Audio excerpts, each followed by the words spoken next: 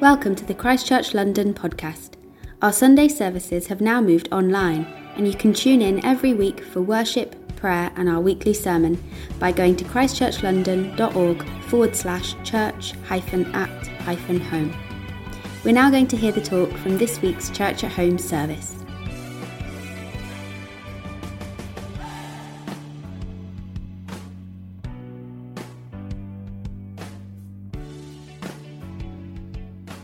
Good morning, Christchurch. My name is Nicole Lewis, and I'm part of the Central Service. And this morning, we're going to be continuing our series in Colossians chapter 3. Now, Colossians is part of a series of books we call the prison epistles. They were written by this guy named Paul while he was effectively in a lockdown. He was under house arrest in Rome. And while he was under house arrest, he wrote these 4 letters to churches: Galatians, Ephesians, Philippians, and Colossians. And these 4 letters, for me, especially as a young Christian, kind of trying to figure out what does it mean to own my faith for myself, were incredibly encouraging to me for my spiritual growth. They were kind of like anchors for me, helping to form my young faith around the person of Jesus. And over the years, as I've continued to grow as a Christian, hopefully as I've matured as a Christian, they've continued to ground me and encourage me and remind me about what my identity is in Jesus. In Colossians and in these 4 books, I would argue that what Paul is doing is some deep discipleship. He's trying to help these young Christians understand not only what does it mean to believe in Jesus, but also what does it mean to follow him. And not follow him as like a kind of set of philosophical ideas, but follow him in a way that he is actually becoming their life, that this is a way of life. Paul teaches us that the Christian way of life it's not an attempt to try and be good enough to receive salvation or to earn God's love for us.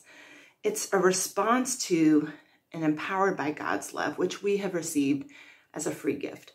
So let's look at the chapter, verses 1 through 17, and see what Paul has to say to us there. Colossians 3, 1 through 17.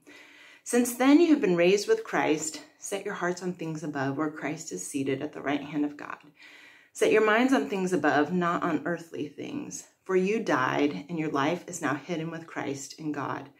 When Christ, who is your life, appears, then you will also appear with him in glory.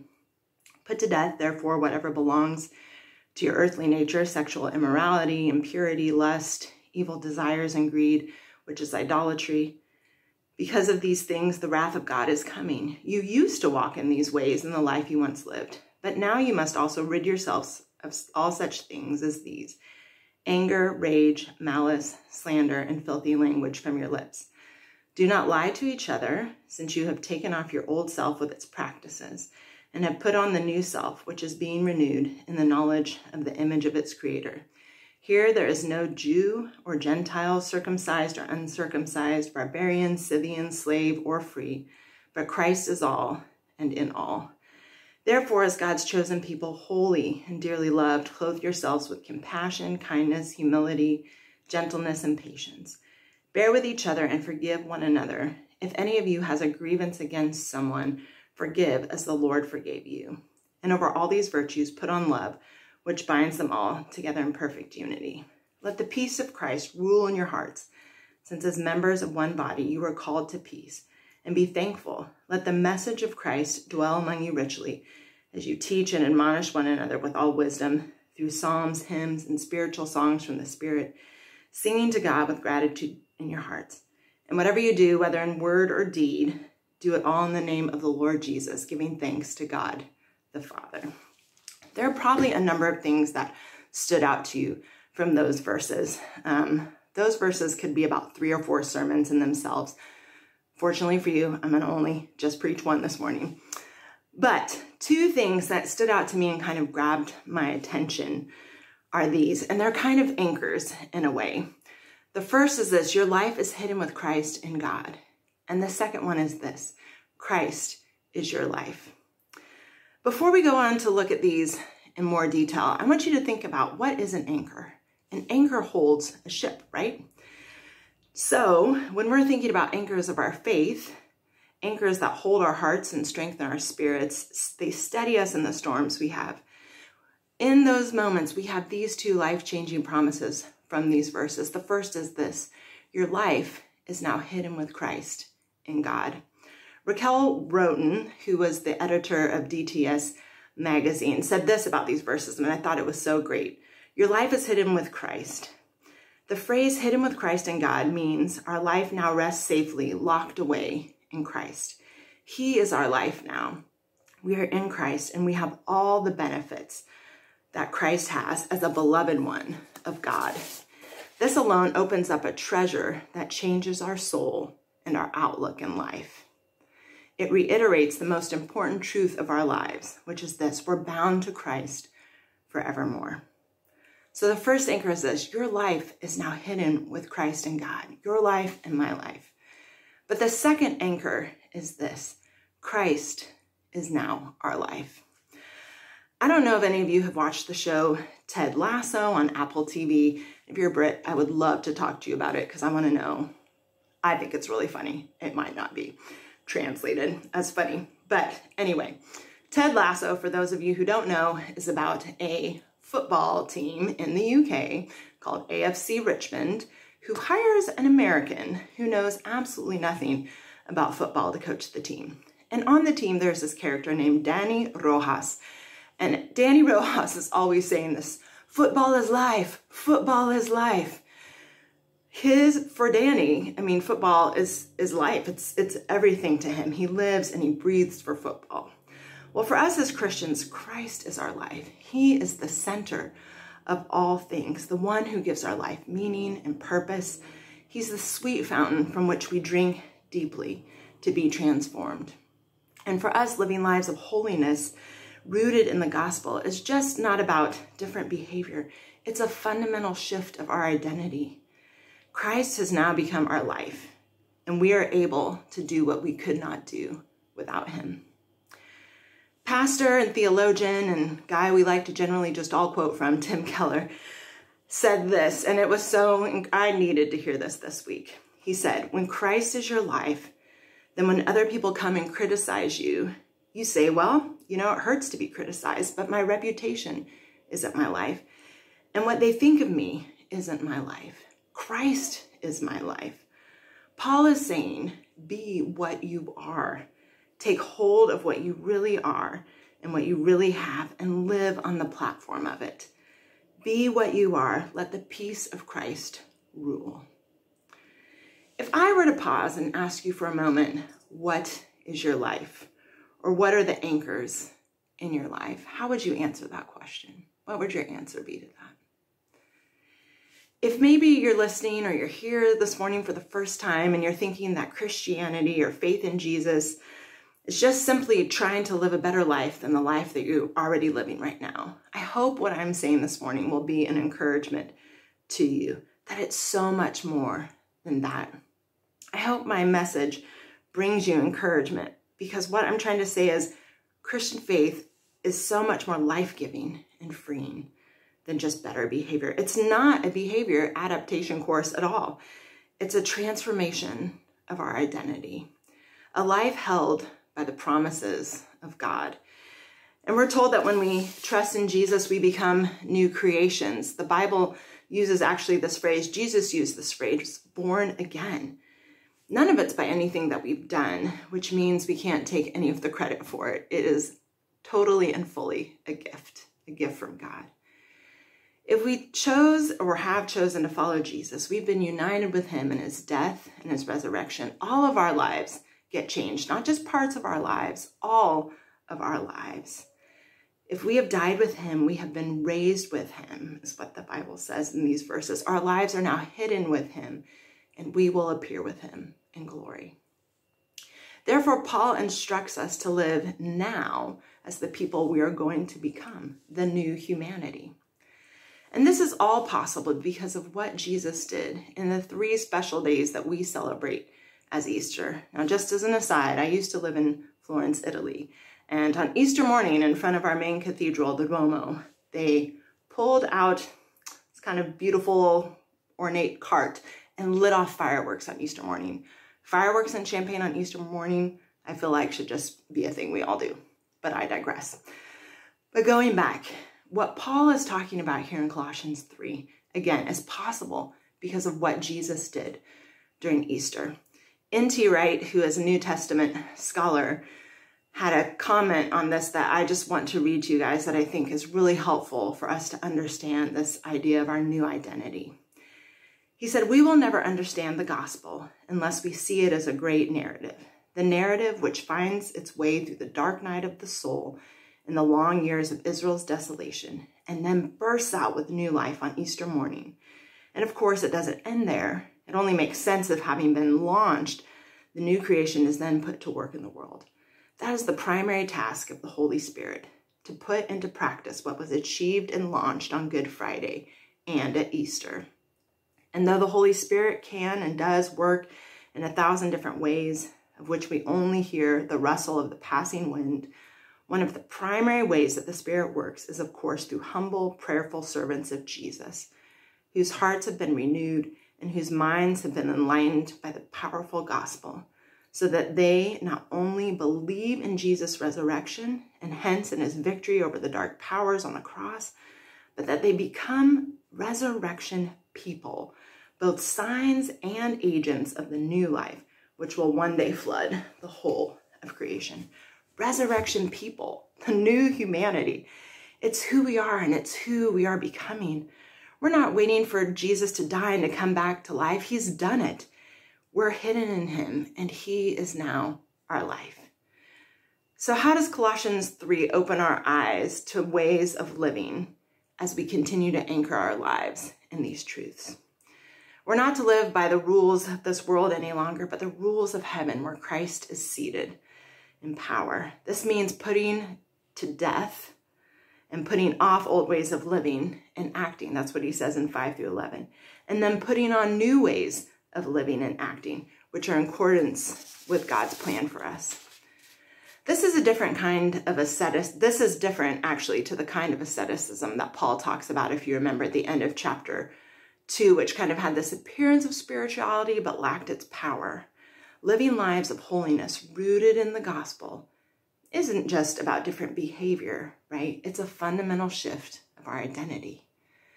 But living under the lordship of Jesus doesn't just affect us personally, it also affects our behavior communally. It changes the whole way that we operate. And as we're transformed individually, it changes how we live communally. The church is one body. There are no, which according to verses 11 says, there are no longer divisions or ranking of people. There's no special saints, there's no people who certain people have exclusive access to God. Christ is all and is in all, and everyone is part of the family. And how we live matters. Have you guys ever been to a fancy dress party? Maybe totally gotten the wrong vibe, or maybe you've arrived and been the only one to dress up. Now, when I first moved here, I was trying to kind of understand fancy dress as a concept. I didn't really get it. And so I was at a work meeting with some of my colleagues. We do student ministry. We work for this charity.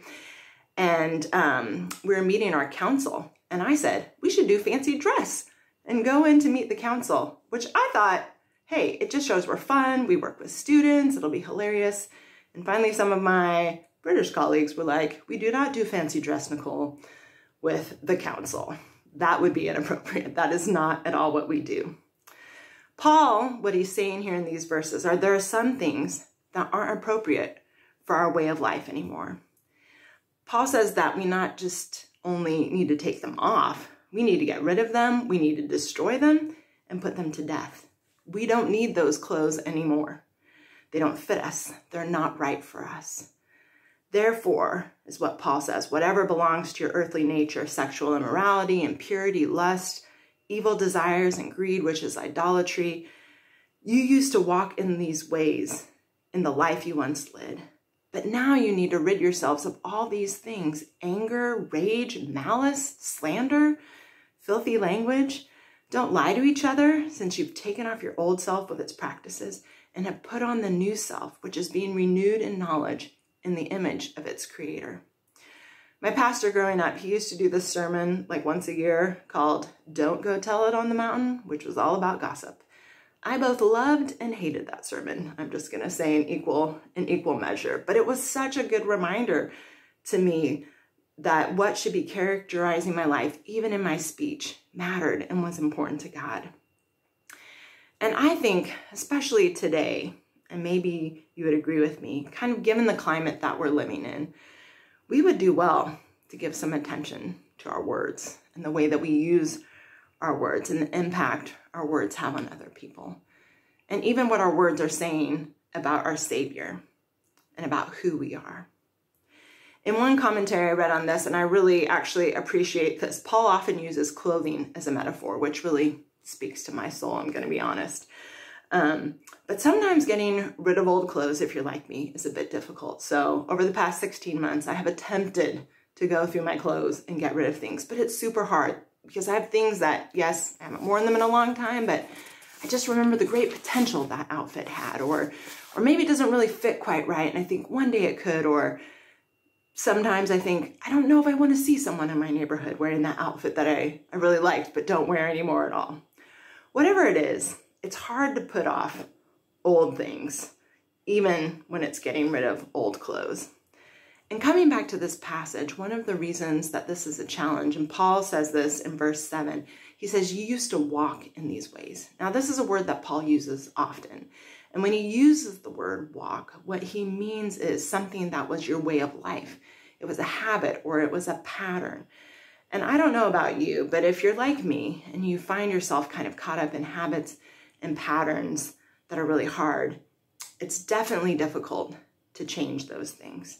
But it's worth it. Sometimes it may be that we're able to take off these clothes in a moment of transformation.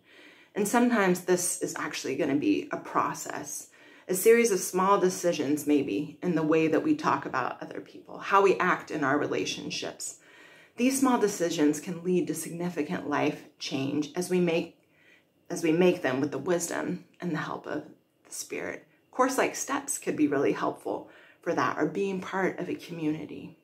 Instead, Paul says we need to dress right. We need to understand the context that we're in. And our context is this: our life has been hidden with God in Christ. Christ is our life. So we have new clothes to wear. I think this is one of the most gorgeous passages in Scripture when Paul says, clothe yourselves with compassion. One translation I read says, clothe yourselves with a heart of mercy. Clothe yourselves with compassion, kindness, humility, gentleness, patience, bearing with one another, and forgiving each other. And over all of these things, put on love, which binds them together in perfect unity.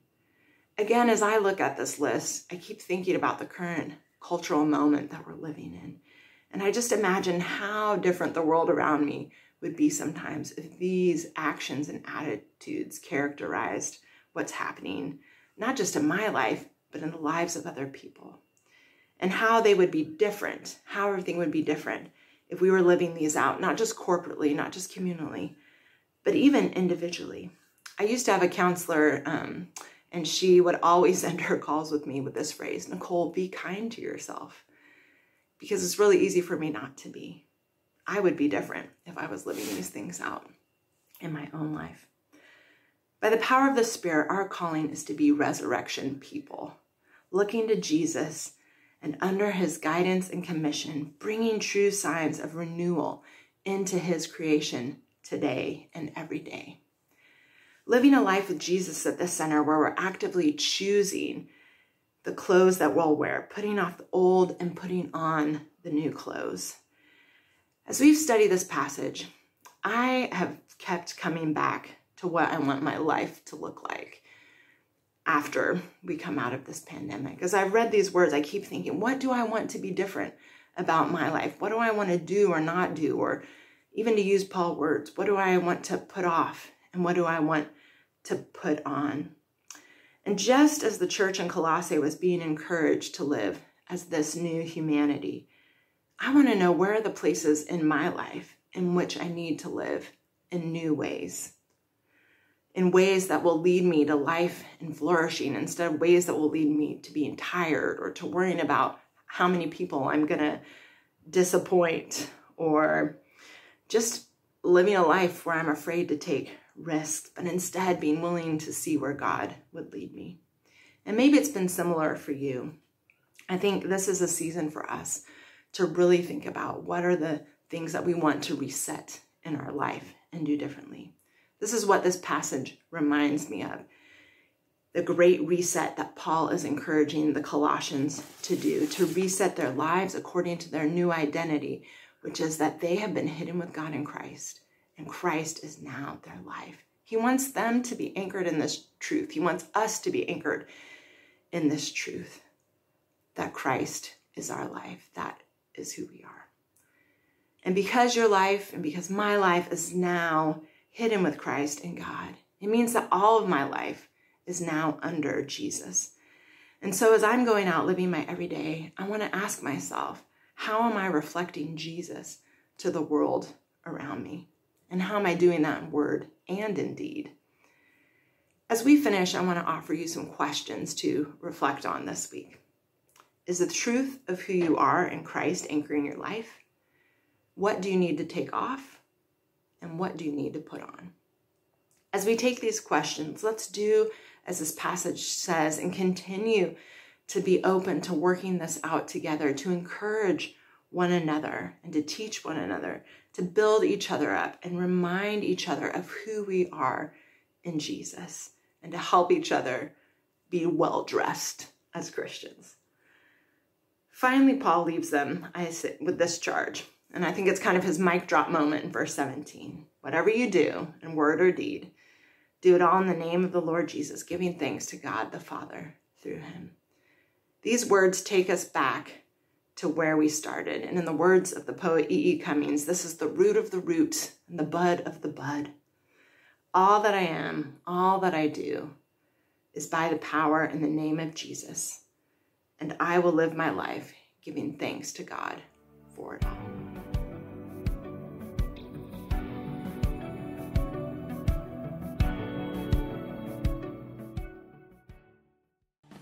We hope you enjoyed this talk from the Christchurch London podcast. To hear other talks or find out more about our Sunday services, head to christchurchlondon.org.